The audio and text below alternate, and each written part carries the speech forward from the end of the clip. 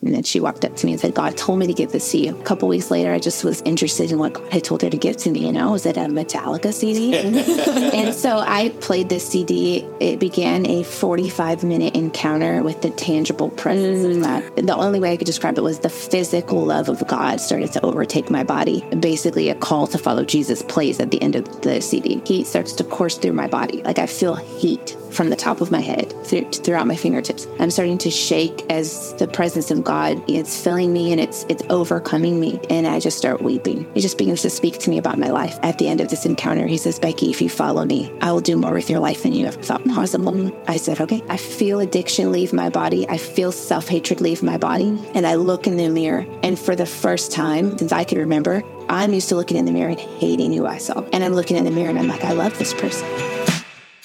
Just because I don't believe or agree doesn't mean I can't learn from you. Why did you have to bring that up? Okay, that one I'm super embarrassed about. Do you like me? Do I like you? Yeah. As an individual or as a podcast? Just as a person. No, I like you. Okay, cool. Yeah. Cool. And I don't have any interest in appearing to be stronger than I am. I ain't bow to Nebuchadnezzar's statue. He gonna lead. You feel me? How do we love people who see the world differently than we do?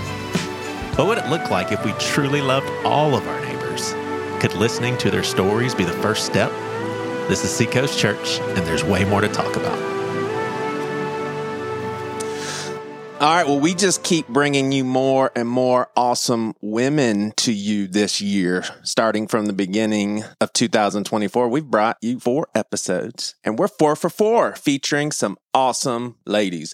And this trend continues as next week we have another dynamic lady advocate for domestic abuse awareness and resourcing the afflicted. Then we have a former cast member of the iconic Little House on the Prairie TV series from the 70s and 80s. But today it's Becky Johnson, who was in town for the Chosen Conference last fall, so we tricked her into coming into the podcast studio for some further digging on Becky as a person, her story, her calling, and given her involvement in a school of supernatural ministry at this little church in Redding, California called Bethel, we took this time to ponder and process some theological framework for healing, context being the Bible and the Jesus culture, see what I did there, that the Son of Man himself set out to author. That kingdom still growing and spreading, and is one that we all have hope will be a perfected kingdom on earth as it is in heaven. So she's currently the executive pastor of Jesus Culture Sacramento, where she served as the youth pastor for 7 years. She has a desire to see young people encounter the extreme love and power of God that changed her own life, and a radical encounter she had as a teenager, the story you heard a good chunk of right at the beginning of the episode. She and her husband, Jesus Culture artist and worship pastor Derek Johnson, have 3 children and live in Northern California, but right now she's in the Low Country, Charleston, South Carolina, and we're happy to share her with you on this podcast. We have these episodes now on our Seacoast Church YouTube channel. You can watch these episodes as we recorded them in studio. Would love for you to check it out. Thanks so much for listening.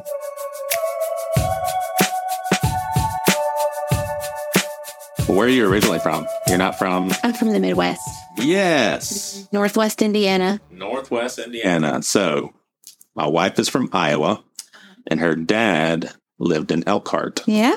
Is that close to where you grew up? Absolutely. Yeah. It was funny because we would sit back on his back porch, and I thought he was being like metaphorical. And he was like, over there beyond those trees, that's Michigan. And I was like, wow, that's kind of poetic there. And I was like, what do you mean? He's like, literally, it's Michigan. It's a little Michigan. That's the state over there.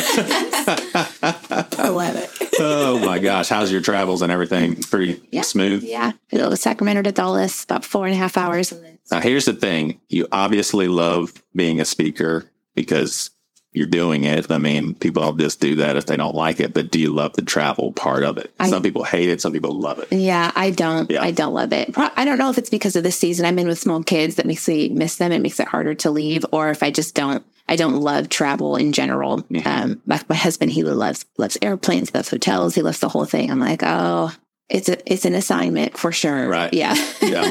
What about you, Lynn? Do you like? I do. As you were saying that, I like being in an airport. Yeah. I like the experience of traveling. Yeah. Yeah. Yeah. Tell us about Jesus Culture. It's interesting because I've heard of Jesus Culture, but I don't know really what it is.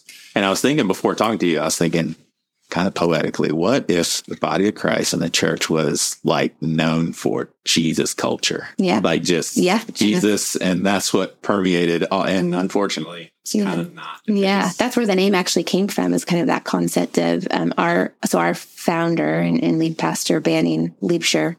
He was the youth pastor of a church called Bethel Church in Redding, California. A little church, tiny thing.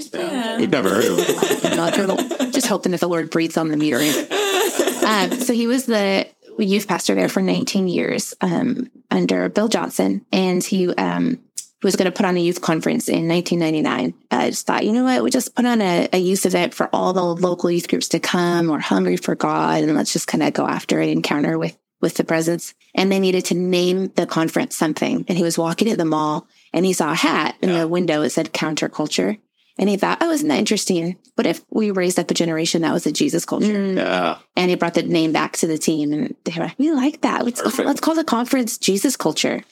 And so they had the conference, and it was awesome. God moved, and they liked it so much that they did it again the next year, and then they did it again the next year. And a couple of years in, they thought, something really significant is happening in the worship. And Kim Walker-Smith was a 16-year-old in the youth group. Chris Kilala was the 14-year-old drummer. And they were just crying out to God, having prayer meetings, were being really stirred by a man named Lou Engle, who was holding these massive prayer gatherings, just thousands upon thousands. They were praying against abortion, gathering on the Capitol. They had a movement called Life Tape, where they would have these intercessors have red tape over their mouths to just as a signal of interceding for the unborn.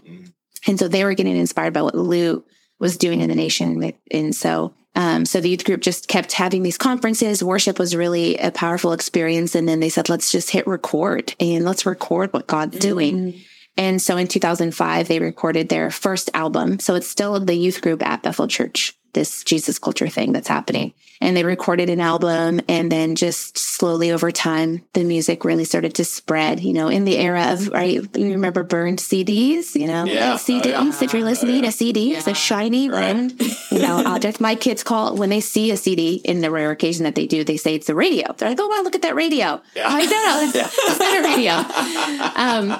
I remember, so when I was in college, in my latter years, there was like one guy that you're like, oh, I heard he burned CDs. Yeah. I wonder if he can do this for me. Yeah. You have to go to his house. Yeah. It's like, oh, yeah, I'll do that for you. Yeah, totally. Oh, what's the passcode, Right. Oh, and it takes like 5 minutes for one to burn. Yeah, absolutely.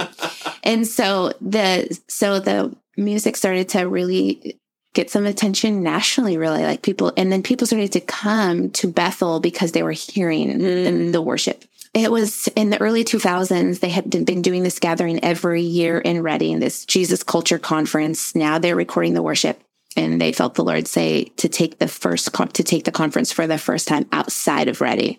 And so they did one in Atlanta, Georgia, and had about 300 come. And that was a big deal at the time. Yeah. And then it was just kind of slowly over time.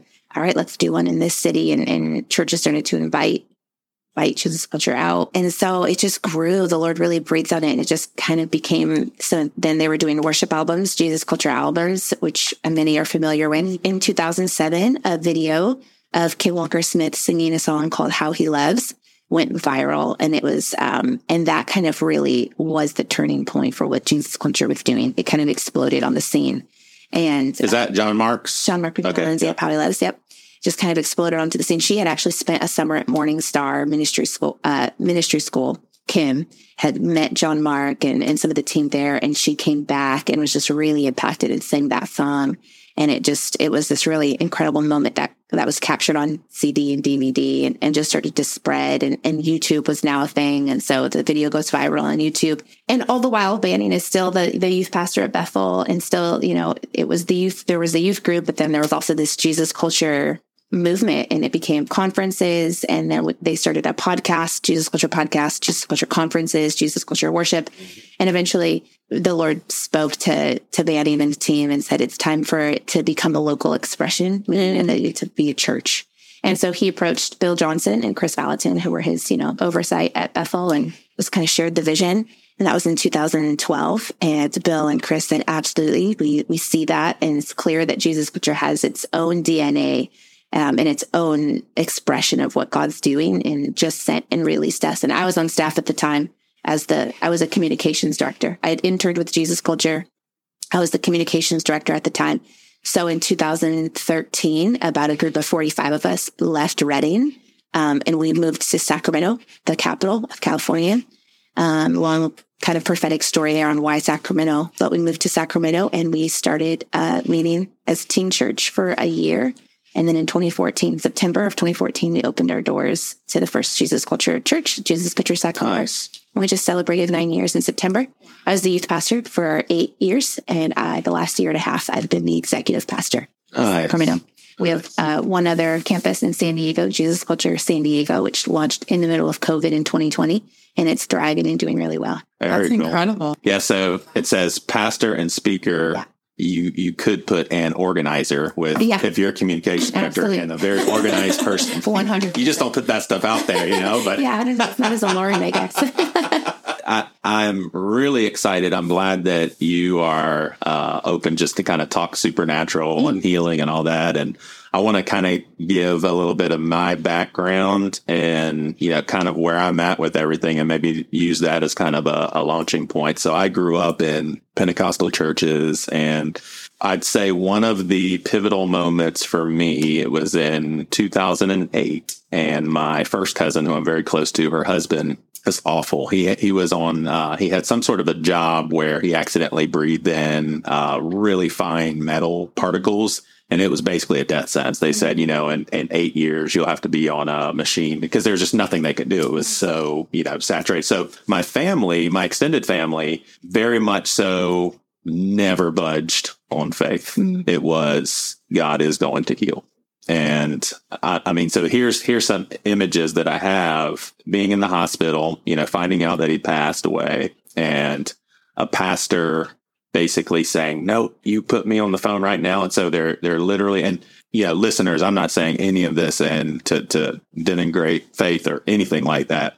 But I mean, he says, put the phone to his ear. So basically to the dead body. And he's trying to speak life into him. And then my aunt, I'm out in the lobby. She gets off the elevator. I'm like, hey, Karen, I said, he passed away, right? She's like, yeah, I came to raise him from the dead. I was like, all right. And so, probably an hour and a half later, I go into the room and, I see my first cousin who I grew up with, who I love, mourning her husband. And then, two of our family members, they are still praying. I mean, they're still just, commanding him to, get out of that bed. So kind of to make a long story short with this one, it left specifically one of my uncles with a pretty much shipwrecked faith. It was just kind of like, this is what we believed, and we never budged it. They really did. I mean, they really never budged. It was always, when he's healed, not if he's healed. So for me, I think I took that in as, okay, all right, I see how all that played out. I don't like that hurt people's faith, but I think at that point I realized, all right, I think what makes me different from my family is I have very strong faith that God can do everything that he says that he can, and God can do all things. It seems like my family believed he will in this specific situation. So fast forward to, it was probably like 2016. We had a guitarist. He was part of our youth ministry at the campus that I was pastoring at Seacoast, and he got in a motorcycle accident. Same sort of situation. Family didn't budge in faith. A small group. We were always in there. We were always praying. And little things like this kind of put a bad taste in my mouth. There were two ladies out in the lobby, and, just dear women, and just constantly interceding. It was beautiful. Well, they got word that this guy's mom was starting to let go, basically say, Lord, kind of like into your hands, and kind of reprimanded her and was like, don't you dare give up on your son. And, for a mourning mother, it was like, am I not giving up on my son? So that was probably, and here I am, a pastor. That was the moment where I said, I give up any sort of pursuit of some sort of formulaic deal when it comes to healing. Throwing that out. I'm not saying that I don't believe in healing. I'm just saying I have no idea how it works. But if I'm honest, I would say, oh, ye of little faith. I didn't have a whole lot of faith in healing. Then we have healing services here at Seacoast. I don't know if you heard about this, but I mean, it was miraculous. And we're talking tons of people that I know by name, that I interact with on a daily basis, miraculous healings. And so since then, I've kind of been like, okay, I never shifted on God can, but now I'm like, oh, God does. Yeah. He still does. But I have no idea, like, why it happens sometimes and why it doesn't happen other times. But I would love to hear your encounter as a teenager. Yeah. And then let's just dive into some theology and all sorts of talk. Yeah.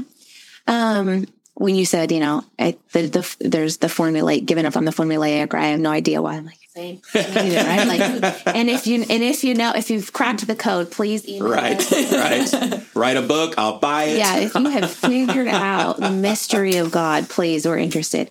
I did have a pretty incredible encounter. So I came to faith because of the ministry of Jesus Culture. I was a teenager, lost, broken, addicted, eating disorder, had just been through a lot, kind of made a wreck of my life, did a lot of damage. The amount of damage I did from 13 to 16 is incredible. It's just goes to show you what a lost teenager in the culture and the world can do. And so kind of hit a rock bottom moment. And a young girl had, out of witnessing to me, gave me a burned CD. And it was blank and I didn't know what it was. And one morning I decided to play it it was just out of sheer curiosity. I happened to be at a church service, another long story. And then she walked up to me and said, God told me to give this to you. And a couple weeks later, I just was interested in what God had told her to give to me. Was it a Metallica CD? And so I put it in my CD player, was getting ready for high school one morning, and so I got to ask, were you a metalhead back then? No, I was a punk kid. Okay. East Coast underground punk rock. Nice. The most. Nice. It was anti-establishment, anarchy, anti-government. Gotcha. Yeah. That's a good thing I didn't know that beforehand, because all I'd want to do is talk music. Back to healing. Yeah. And so I played this CD, and it began a 45-minute encounter with the tangible presence of God. It was just it was the most miraculous thing I'd ever experienced up until then. The only way I could describe it was the physical love of God started to overtake my body. I felt heat. And it was somebody talking, like a teaching? It was a mixture of, that in 2005, they had pressed record on one of these conferences. So it was a mixture of young people praying. It was a mixture of worship songs and then banning preaching on the track. But it was. So this is what I already love about this story is you had no faith in anything spiritual. No. You had no expectations. No. You weren't thinking anything. And then all of a sudden you feel a tangible. I mean, those kind of things are faith increases for me. Absolutely. It's like you weren't looking for that. Absolutely. Yeah. And it wasn't by anybody famous, right? This is just some unknown group of young people. These were 16-year-olds praying on a CD that started to really grip my attention. And then basically a call to follow Jesus plays at the end of the CD. And so I'm listening to it and just heat starts to course through my body. Like I feel heat from the top of my head throughout my fingertips. I started to tremble. I'm starting to shake as the presence of God it's filling me. It's filling me and it's overcoming me. And were you connecting this to God at the time? Oh, absolutely. Oh, absolutely. They're praying out to God, saying, God, awaken a generation, God, move in our hearts. They're singing songs about Jesus. I knew who God was. We weren't an atheistic family by any means. Even, I had been in church here and there.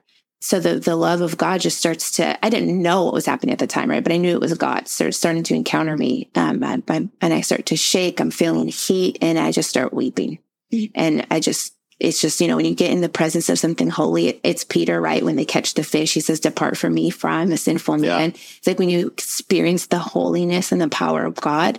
And same with Isaiah, he's like, I'm unclean. You just it's the result should be repentance. And I just begin to repent. I just begin to repent of my sin and I'm just weeping and under the power and presence of God. And he just begins to speak to me about my life. And he shows me that, the path I'm heading on and what it ends in. And then at the end of this encounter, he says, Becky, if you follow me, I will do more with your life than you ever thought possible. And I said, okay. I said, okay. And the preaching at the end is this call to give God your life. And I don't know what I'm responding to. And I'm looking at the speakers. I'm like, yes, I give God my life. Yes. And I'm saying yes. And I'm like, yes. And all I know is I'm crying. All I know is I feel different. I feel addiction leave my body. I feel self-hatred leave my body. I'd been self-mutilating. So I'd been cutting my arms, and I was suffering from anorexia. And I look in the mirror, and for the first time since I could remember, I had a very short life at the time, only 16 years old. I look in the mirror and I'm like, I don't know who that person is, because I'm used to looking in the mirror and hating who I saw. Wow. And I'm looking in the mirror and I'm like, I love this person. Wow. And I'm weeping. I'm just weeping in the mirror, looking at myself, thinking of how much I love who I see and how much I hated who I was before. And how I thought nothing could ever convince me to love my image. Nothing could ever convince me. Like it was so anti-Christ what was over me before. Like it was this, this self-hatred, hurt yourself, hate yourself. It was so anti-human. And so the shift to looking at myself, thinking to love oneself, and that I'm worth something, and that life is worth living. It was very remarkable.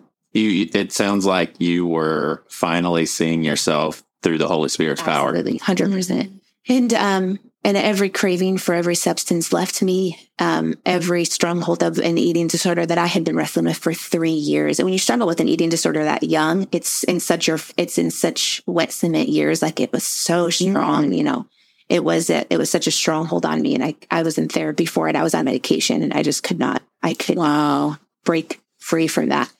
And I have my appetite back. I don't want to hurt myself. And so it was this 45-minute encounter that left me completely transformed. I was physically transformed. I physically looked different.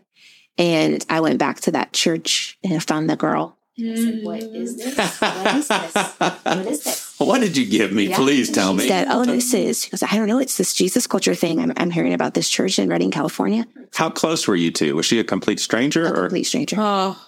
Jeez. And did she feel like the Holy Spirit told her to give you that? Wow. She had never met me, and I was at the church in the back row, and we became friends through the youth stuff happening at that church. And so I just followed it. I was a junior in high school at the time, gave the Lord those 2 years wholeheartedly. And right after I graduated high school, I moved. At 18 years old, packed up our car, and I drove from Indiana to California to Redding, and didn't know a single person. My boyfriend followed me. He's now my husband. Yeah.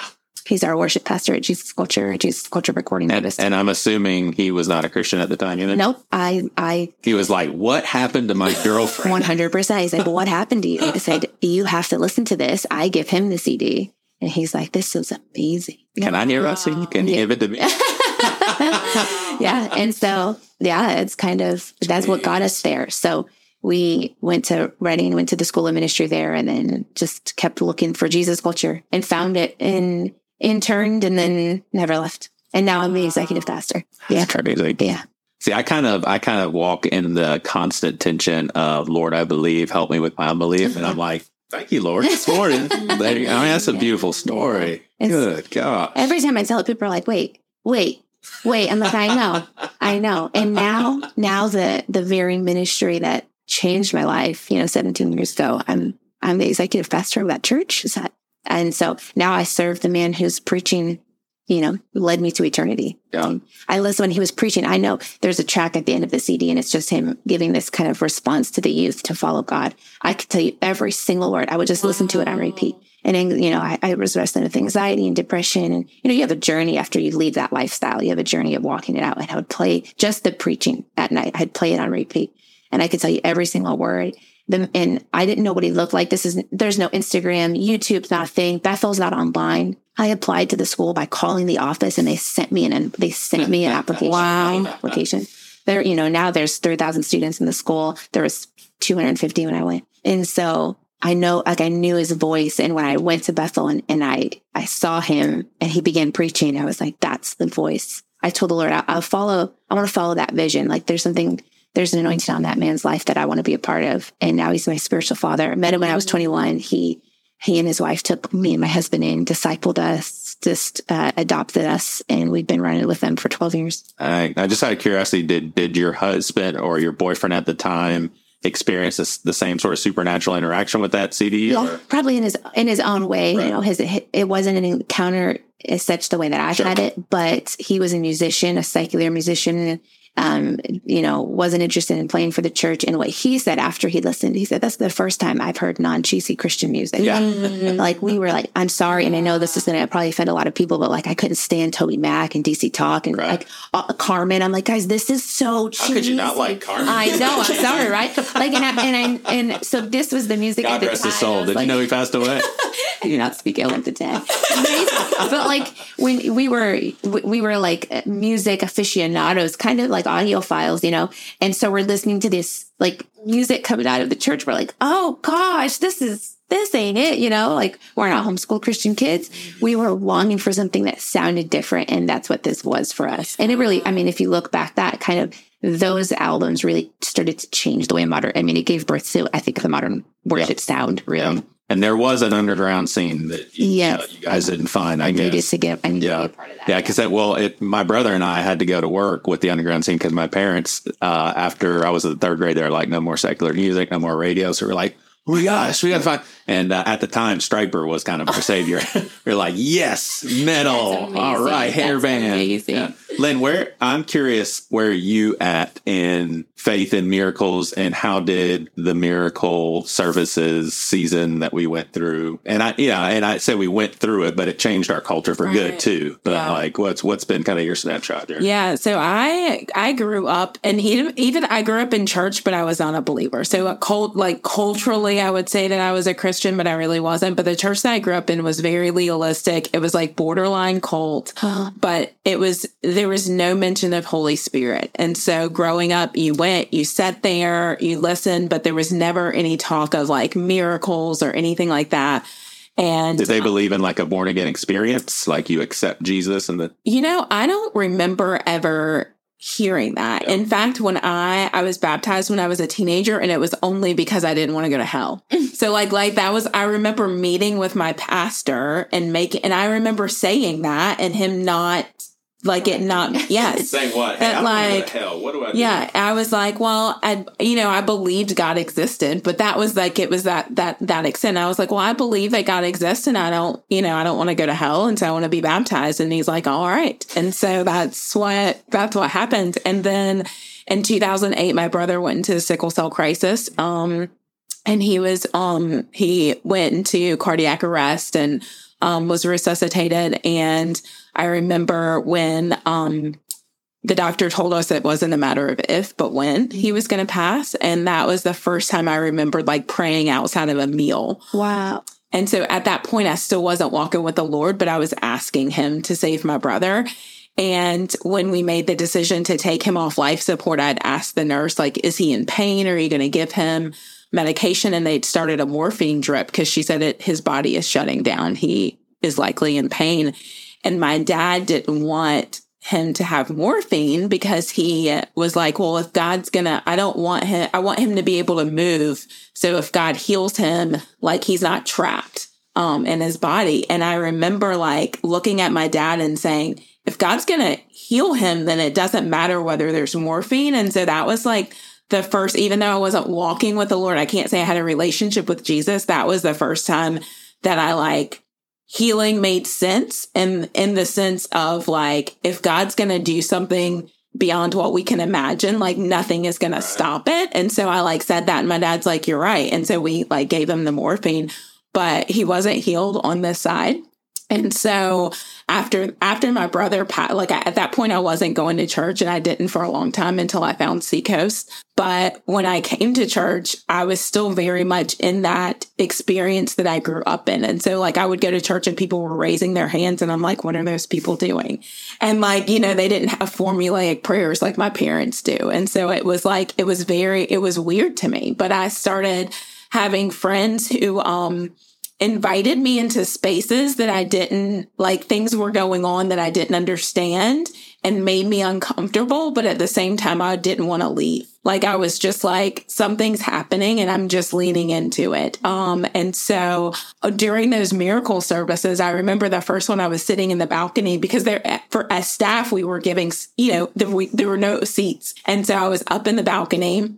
And I remember just like my armpits were sweating and I like had this like nervous feeling and I was uncomfortable because I was like, what is going on? And it wasn't scripted. Right. And I was like, I've never seen anything like this in my life, but I was like leaning, like I wanted it. And so I guess my experience or like how I can describe it is that there's just there was an openness and a hunger there, even though it wasn't something that I had like experienced in my life. So I came in with no expectations of what it could be. But that has kind of marked the past 11, 12 years of my life of I don't know what to expect, but I'm like, this is a little bit uncomfortable, but I don't want to leave. And I just want to see what's going to happen. Right. Beautiful.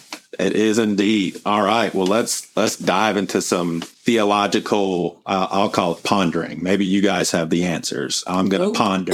Nope. Why don't miracles happen more in the church? Either one of y'all. Like why do y'all think? Yeah, I don't know.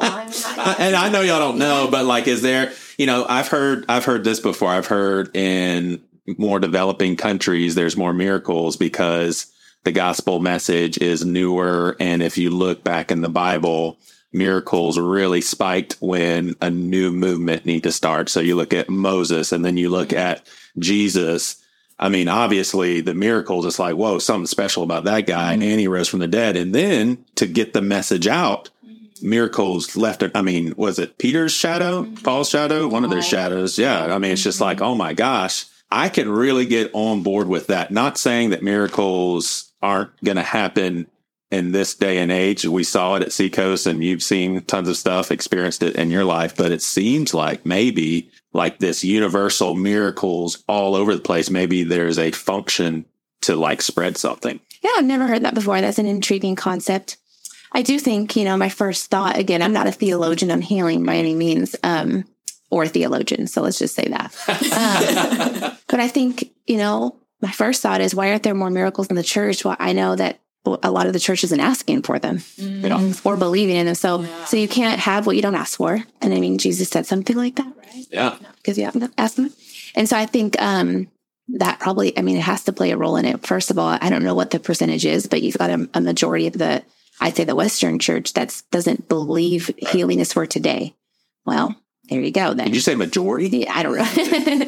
And so I think that has to probably play into it. And where you do know that miracles, the only thing that you see stop Jesus from operating in the supernatural is unbelief, right? So he can't go to Nazareth, and it said he could only heal a few because of the unbelief. And so if you have unbelief prevalent in a geographic location or in a region of people, you're right there, typically. That's going to stop flow of miracles. I even think about, even when you say like other countries, having traveled to Togo, West Africa, I feel like in the West, there's this, I don't know what the right word is. There's this like numbing or distraction from the supernatural, right? Like people crave it because it's an entertainment, right? Every movie, TV show you see supernatural themes.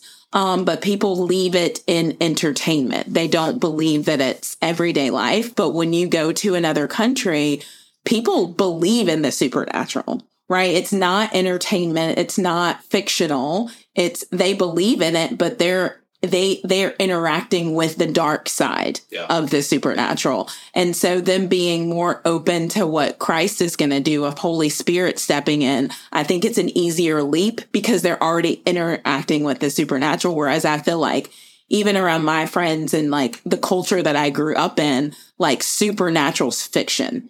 And so it's hard, like it's harder. It's like this numbing, like the tactic of the enemy here is that like, oh, supernatural's not real. Right. And so it's harder to get over that. Yeah. Yeah, for sure. So I have you guys are going to be like, Joey, why are you trying so hard not to believe? But I have an interesting theory. Well, I read it in some seminary course, and I mean, you can go so many different directions with scripture. So when I hear Jesus couldn't, I think those two statements don't even make sense. So Jesus couldn't, but that's what it says. I'm not arguing with you. That's what it actually says. But I've heard it put this way, and it resonates a little bit more with me, but it's definitely not the general train of thought. But it's kind of like if my son is being a brat, and I keep telling him, you need to stop doing such and such. And then he doesn't obey me, doesn't stop being a brat. And then he's just like, oh, can you take me out for ice cream? And I'm like, I can't do that.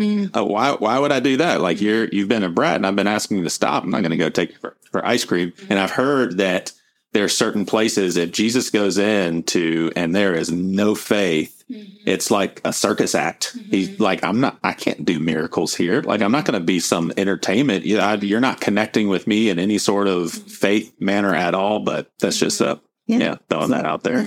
How is that when the centurion's daughter is dead and he goes and there's people mourning in the room, he makes them leave. He makes the unbelief leave so he can raise her from the dead. It's like you have to clear some stuff out. And I think you have to set, there is an environment for the supernatural work. God's sovereign. He can do whatever he wants, but we do see some biblical examples of some precursors. I would love to hear more of that. Like, what are some things that you have learned it's kind of like a school, right, of supernatural stuff. I would assume that people who have gone through that feel more equipped, or maybe they are more equipped. Like how would you speak on that? Like, after someone learns certain things, what are some of those things they learn, and are they better equipped to pray for people? Yeah. So I went to a school called the Bethel School of Supernatural Ministry, which was fun. Coming from the Midwest, people thought I was going to a witch school. So they're like, it's like Hogwarts. Hogwarts was like, I'm not, I hope not. Who was that? Some of your family? Yeah. They're like, wait, it's like a wizardry school? You should have showed up at Christmas with a big witch hat. I should have. Like, I don't think that's what it is, but I was like, I hope not. I can't tell because there's no internet. Yeah. Put a broom on your Christmas list. The Nimbus.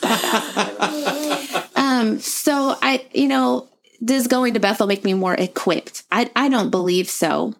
But I do think there's something about being saturated in an environment where it's normal. Yeah, that makes sense. And so I think, if I practice basketball every day, am I going to be able to shoot a free throw better than somebody who doesn't? Probably, but not by any qualification. I think it's just by sheer exposure and saturation. And so there is something, Bethel is a very special place, and that is an environment that it's just normal. Yeah. It's just it's what you do. You pray for healing. You believe for healing. There's not the wrestle as much as there is in other places. And it's a concentrated group of people that all come for that same thing. So I think there's something about that kind of unity and accord. So we're all here for that. We're all here to experience the supernatural power of God and to be trained in how do you operate in that? How do you make that a normal lifestyle? So I think there is something to that it's a bit probably more of the norm for me because of being in that environment for 7 years. Right. For sure. Yeah. How has your saturation in that environment affected your family? And like when you came back to the Midwest, or like all of the people that you knew before that experience? Yeah, it's a good question. I don't have a lot of connection with those people before. Your life changes. People go different ways. My family has definitely seen, it's witnessed to my family, I think, greatly to see someone, their daughter or sister become so incredibly different. I was just a walking miracle and testament to the power of God because of where I was versus where I am now. And so I think it's witness to them for sure. Like regardless of what you believe, they have to at least say that's changed for the better. Absolutely. So just kind of that undeniable. And I think it's definitely, I think it's brought some of them definitely closer to the Lord or made them more curious. Absolutely. Yeah. So they talk about I refer to the Bible as they. So, the Bible, but it's the gift of healing. Some people have, I think, a gift of healing. And I've talked to him a couple of times. I can't remember the guy's name. Who's the guy that kind of spearheaded the healing services? Joshua Silverberg. Yeah, Josh Silverberg. Yeah. And so I really appreciated his candor in this question. And I basically asked him, I was like, look, I know what you're about. You're not about yourself. You're about God. But do you acknowledge that you have something that either other people don't have or other people don't know how to access? Like, is there something different about you? Because I I don't know if I've ever prayed over anyone and seen a supernatural healing. I don't say that in a belittling way to myself or anything. And I really appreciate the fact that he said back in the day, he would have answered that question. Of course not. There's nothing different. Mm-hmm. And I think as the years have gone by and walking with the Holy Spirit, I think he's accepted the fact that, okay, there's something there. Yeah. And I don't know if that's like just a deeper amount of faith or saturated in the culture, but seems as if he has something special, like a special gift. Like, do you think some people have a gift of healing that those people may see more healings as a result of their prayers, where someone who doesn't have the gift and maybe doesn't even have the gift of great faith, God can certainly work through a mustard seed. Mm-hmm. But do you think there are people who God works through more because they have a gift? Yeah, it's interesting that I thought about that question. So, the gift of miracles is listed in 1 Corinthians 12 as a gift, right? So like the gift of healing or the gift of working of miracles. So I'm like, okay, it's there. But it also says the gift of prophecy, and then you have to measure scripture against scripture, right? It also says that everyone may prophesy. So is it a gift? Yes. But can everyone do it? Yes. And I think the same with healing. Is there a gift of healing? Yes. I think probably there are people who walk more in manifested healings for whatever reason. I don't know all the reasons why God gifts people or what necessarily, there's not any scripture on that. But I do know that could we all what I say, unless you have the gift of healing, you can't pray for the sick. Absolutely not. Because Jesus told us that this is the Great Commission. And he says, this is what you're recognized by what you do. Like these signs and wonders will follow you. He said, you'll do greater things than me. And so I do believe we all can heal through the power of the Holy Spirit. We all are to pray for the sick and for them to be healed. Same way I believe we all should prophesy. All of us, every single one of us. That's in the Bible. We all may prophesy. But then is there a gift of prophecy? Yes. Is there a gift of healing? According to the spiritual gifts listed, yes, there is for sure. Yeah. So kind of things. Have you ever approached someone who you either know very little or a complete stranger, and God's like, I want you to pray for their healing, and you kind of had to make that awkward ask of, I'd really like to pray for your healing. Like, have you ever? Yeah. I mean, that's what the school of ministry is. Yeah. That's what Bethel is. It's pretty much that on a daily basis, challenging you to pray for people. Like if you saw someone who is obviously locked to their wheelchair in a grocery store, like by default, would you wait for that person to go out in the parking lot and ask if you can pray for them? Or is it like, God asked me to do it this time, so I'll do it?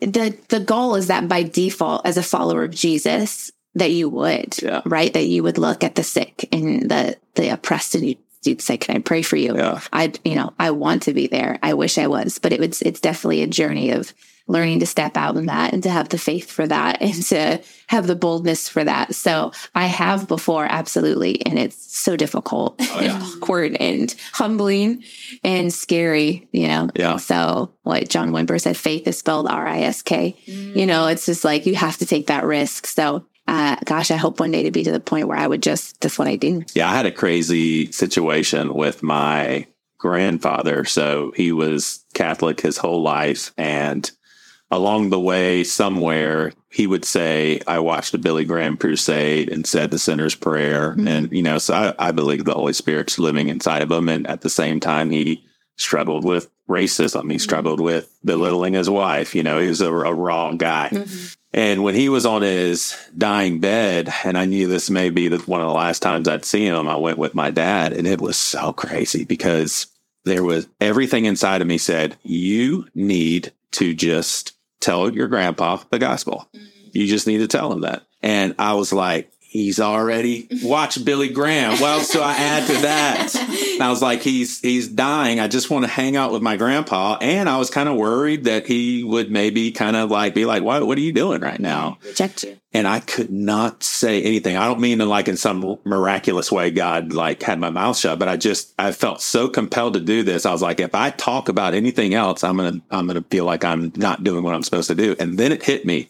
I was like, if I leave this room and I get into the car, I am never going to forget this moment of how strong this was. And so I personally don't think that this was necessarily when my grandpa got saved, but I was obedient and I told Grandpa, I said, Grandpa, I've heard you say things before, like, I hope the good Lord has mercy on my soul and those sorts of things. I said, I just want to make sure you know that you can know that. And, he couldn't interact a whole lot, verbally, but he was making eye contact and everything. And so I said, I explained to him the gospel and I said, I'm just going to pray for you. I'm going to hold your hand and, as much as you can repeat after me, but just at least in your head.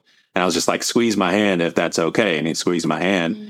And my dad told me that was the first time in like 2 or 3 weeks that he heard my grandpa talk so articulately. It was like he started to talk. And it was so funny. So my grandma is Bible believing Baptist, like totally a Christian. And after my grandpa and I walked through that, my grandma wasn't there at the time. He's like, you make sure you go do this with your grandma. Like it, and like I said, I don't think it was a salvation moment, but it was a moment of he had complete peace. It was just like something happened in that moment. But I was like, grandma's fine. That's awesome. She needs this. She right. I've had those moments of regret where the Lord told you to do something, and you don't need many of those to compel you to never want them again. Right. I still remember some of the moments that I disobeyed, that I didn't, that I let fear of man, that I let my own pride stand in the way of me doing what God has asked me to do.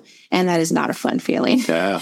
And so you get a 1 or 2 of those and you won't do it anymore. I don't that again. Yeah. Give us 1 or 2 examples of pretty crazy healing you've been a part of. Yeah. We went to Brazil on a missions trip with a healing evangelist named Randy Clark, who's pretty globally known for that, and Bill Johnson. And we went as teenagers. It was our senior year in high school, so we were young. Again, after this one encounter, we'd really gone all in for Jesus. So I was 17 years old, and we went to... You're like a Christian punk rocker now? No, I had left the punk rock. There was no good Christian punk that I could find, so I really had to surrender. What year was this? It was 2007. Oh, come on, MXPX? Yeah, there you go. Yeah, I guess. Yeah, MXPX. We're like, okay. They're like, listen to this. I'm like, okay. It's a little soft for me. I could give you a bunch of awesome punk names around that time. 90 Pound Wuss, have you heard of them? Oh, all right. That's amazing. And so, so we went to Brazil and we were doing some outreach in some of the churches in the kind of the poorer parts. And there was this young gal had come in and her foot was all casted up. And this is what we were there for. We were there to pray for people to get out of a wheelchair. She was in a wheelchair. Her foot was casted. We said what was wrong. And through the interpreter, they told us she had ripped her Achilles tendon. It was in half. It was severed. And, you can't walk if your Achilles tendon is ripped in half. And so there was a group of us, my husband, boyfriend at the time, Derek, and myself, and a couple of others. We surrounded her and we prayed for her. And I was thinking, there's just no way. There's just no way, and I love that we're praying, but there's no way. But I'm doing the thing because we're there to do it. And so we're praying, and we prayed for a couple times, and they kind of taught you a model of praying for healing. You don't just pray once, you pray again, and you pray for 100% healing. Some people are like, oh, it's a little better. Okay, well, let's pray that it would go all the way better. And so she said she was starting to feel something, and she's getting very emotional. And we're like, what's wrong? Is it hurting? Everyone's kind of pressing on her. She's like, no, I feel like I have to take this wrap off because it's really hot. She's like, it's like getting really hot. So she's starting to feel fire where that area is. And so she takes her wrap off, and you can feel like the back of her heel is like mush. It's like and so we prayed for it, and we felt with our hands and saw with our eyes that tendon come back. And she's screaming, fire of God, heat. And then she jumps out of her wheelchair and she is jumping up and down. Oh my God. It was pretty crazy. Awesome. It was pretty crazy. And awesome. We're 17 years old. You had to feel pretty empowered. It was like at that age, the whole it's all God. There could have been parties like, I got it. I prayed. Yeah, that's crazy. Tell us one more. Or do you have something you want to say, Lynn? Oh, I was going to say, what is life like when you experience that and then you go, have you had an experience where you saw that, you felt it, you knew what God had done, and then you go into life where you don't see it? How do you balance that tension, or that just knowing he's there, knowing he can and will, but feeling dry in arid seasons? Yeah, it just, it makes you humble. I just think it takes, and it really makes you go, I either believe the Bible or I don't. because the Bible says you have peace that passes understanding. Like, it's like, and his ways are higher than my ways. You really have to let your ego and your right to understand. Like, you have to surrender. For me, I was like, I have to surrender. I'm a type A logical, rational person. I want to get to everything through rationale and logic. And that doesn't work. That doesn't like that way gets confronted with true Christianity. So like, God says, well, you have to surrender your right to understand and to make sense of things. And there's mystery. You have to be okay with the mystery. You got to be a child to. Absolutely. And there are just some things that we're not going to know this side of heaven. And so that why and how does it work and why doesn't it work all the time? And what about this? So I just got to know you're real. I've seen what you can do. And it's not, and you don't owe me an explanation. I'm not owed understanding. Like, God doesn't owe me the fact that I'll understand everything.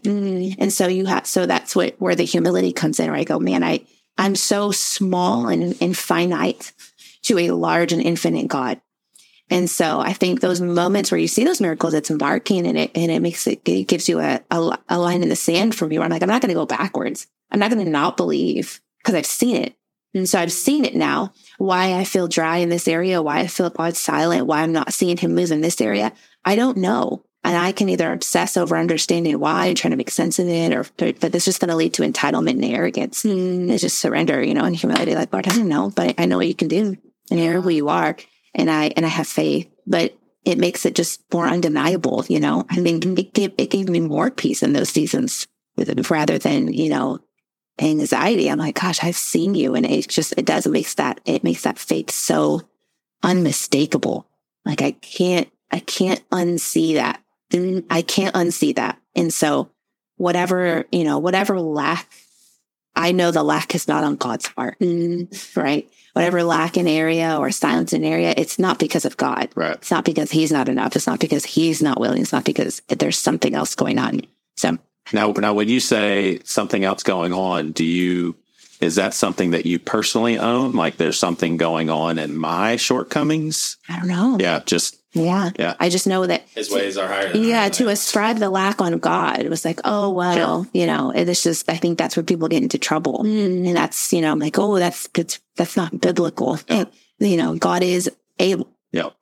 Within all things are possible. So the lack is not on his end. Therefore, search me and know me. Do I have prevailing faith? Am I persistent? Am I right with God? Am I all those things? And then you just kind of process of elimination at the end of the day. Is sovereign. Oh. Yeah. All right. 2 more questions, but I'm going to let you pick one. Sure. All right. So one question that I wanted to ask is, do you think it's a cop-out to stamp at the end of your prayer, if it's your will? Lord, I pray for this person's healing, if it's your will. Or you can answer, is there ever a necessity to have long and abiding prayers, like we would call it praying through? Like, you better pray for 8 hours until God speaks. Yeah. You pick. Okay, we'll talk about if it's your will, because I think that's something that a lot of people love to say. You and the notes, you'd put a Bible reference. Yeah. Verse. And that's one of my favorite passages too. For me, is I'll just read it because I just think it's beautiful. It says that Shadrach, Meshach, and Abednego replied to him, King Nebuchadnezzar,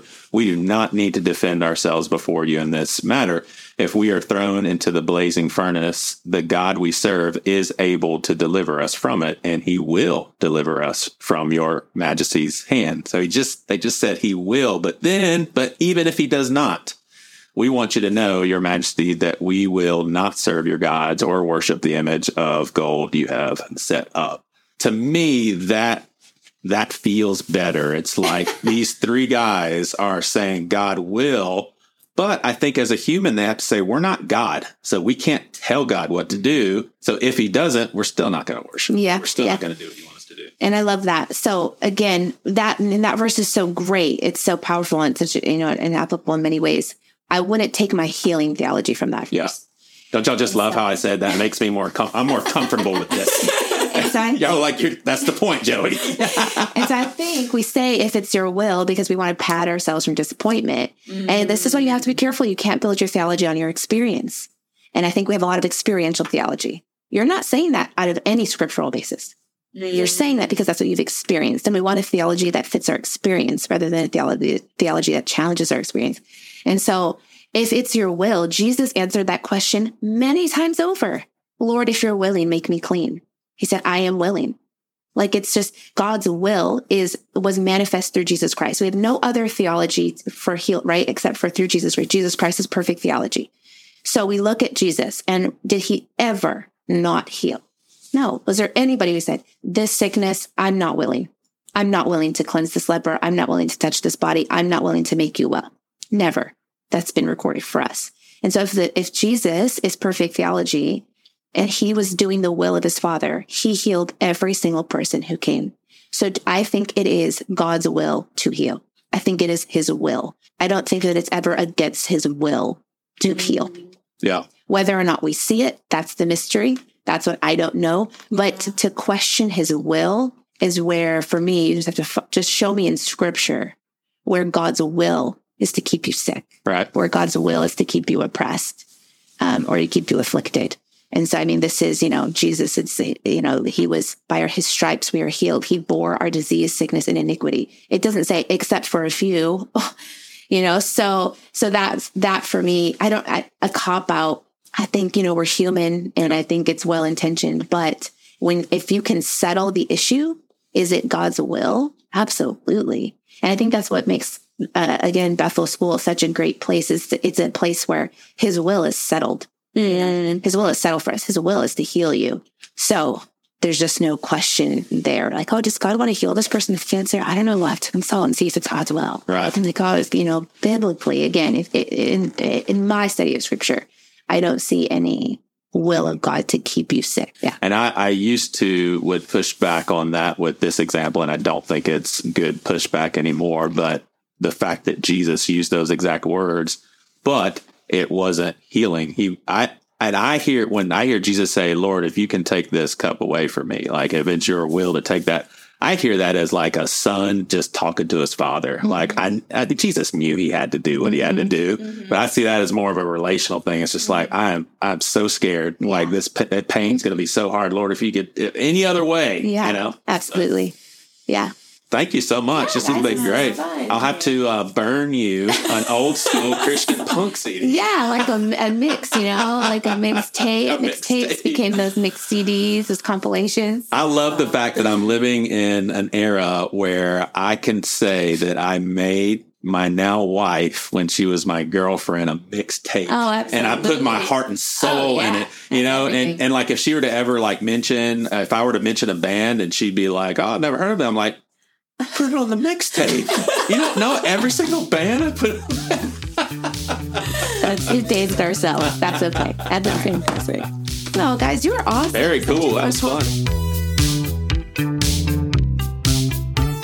You've been listening to the Things You Won't Hear on Sunday Seacoast podcast. In the show notes, you'll see a link to our Facebook group page. Also, we'd love for you to consider subscribing so you get these episodes downloaded right when they come out. Thanks so much for listening.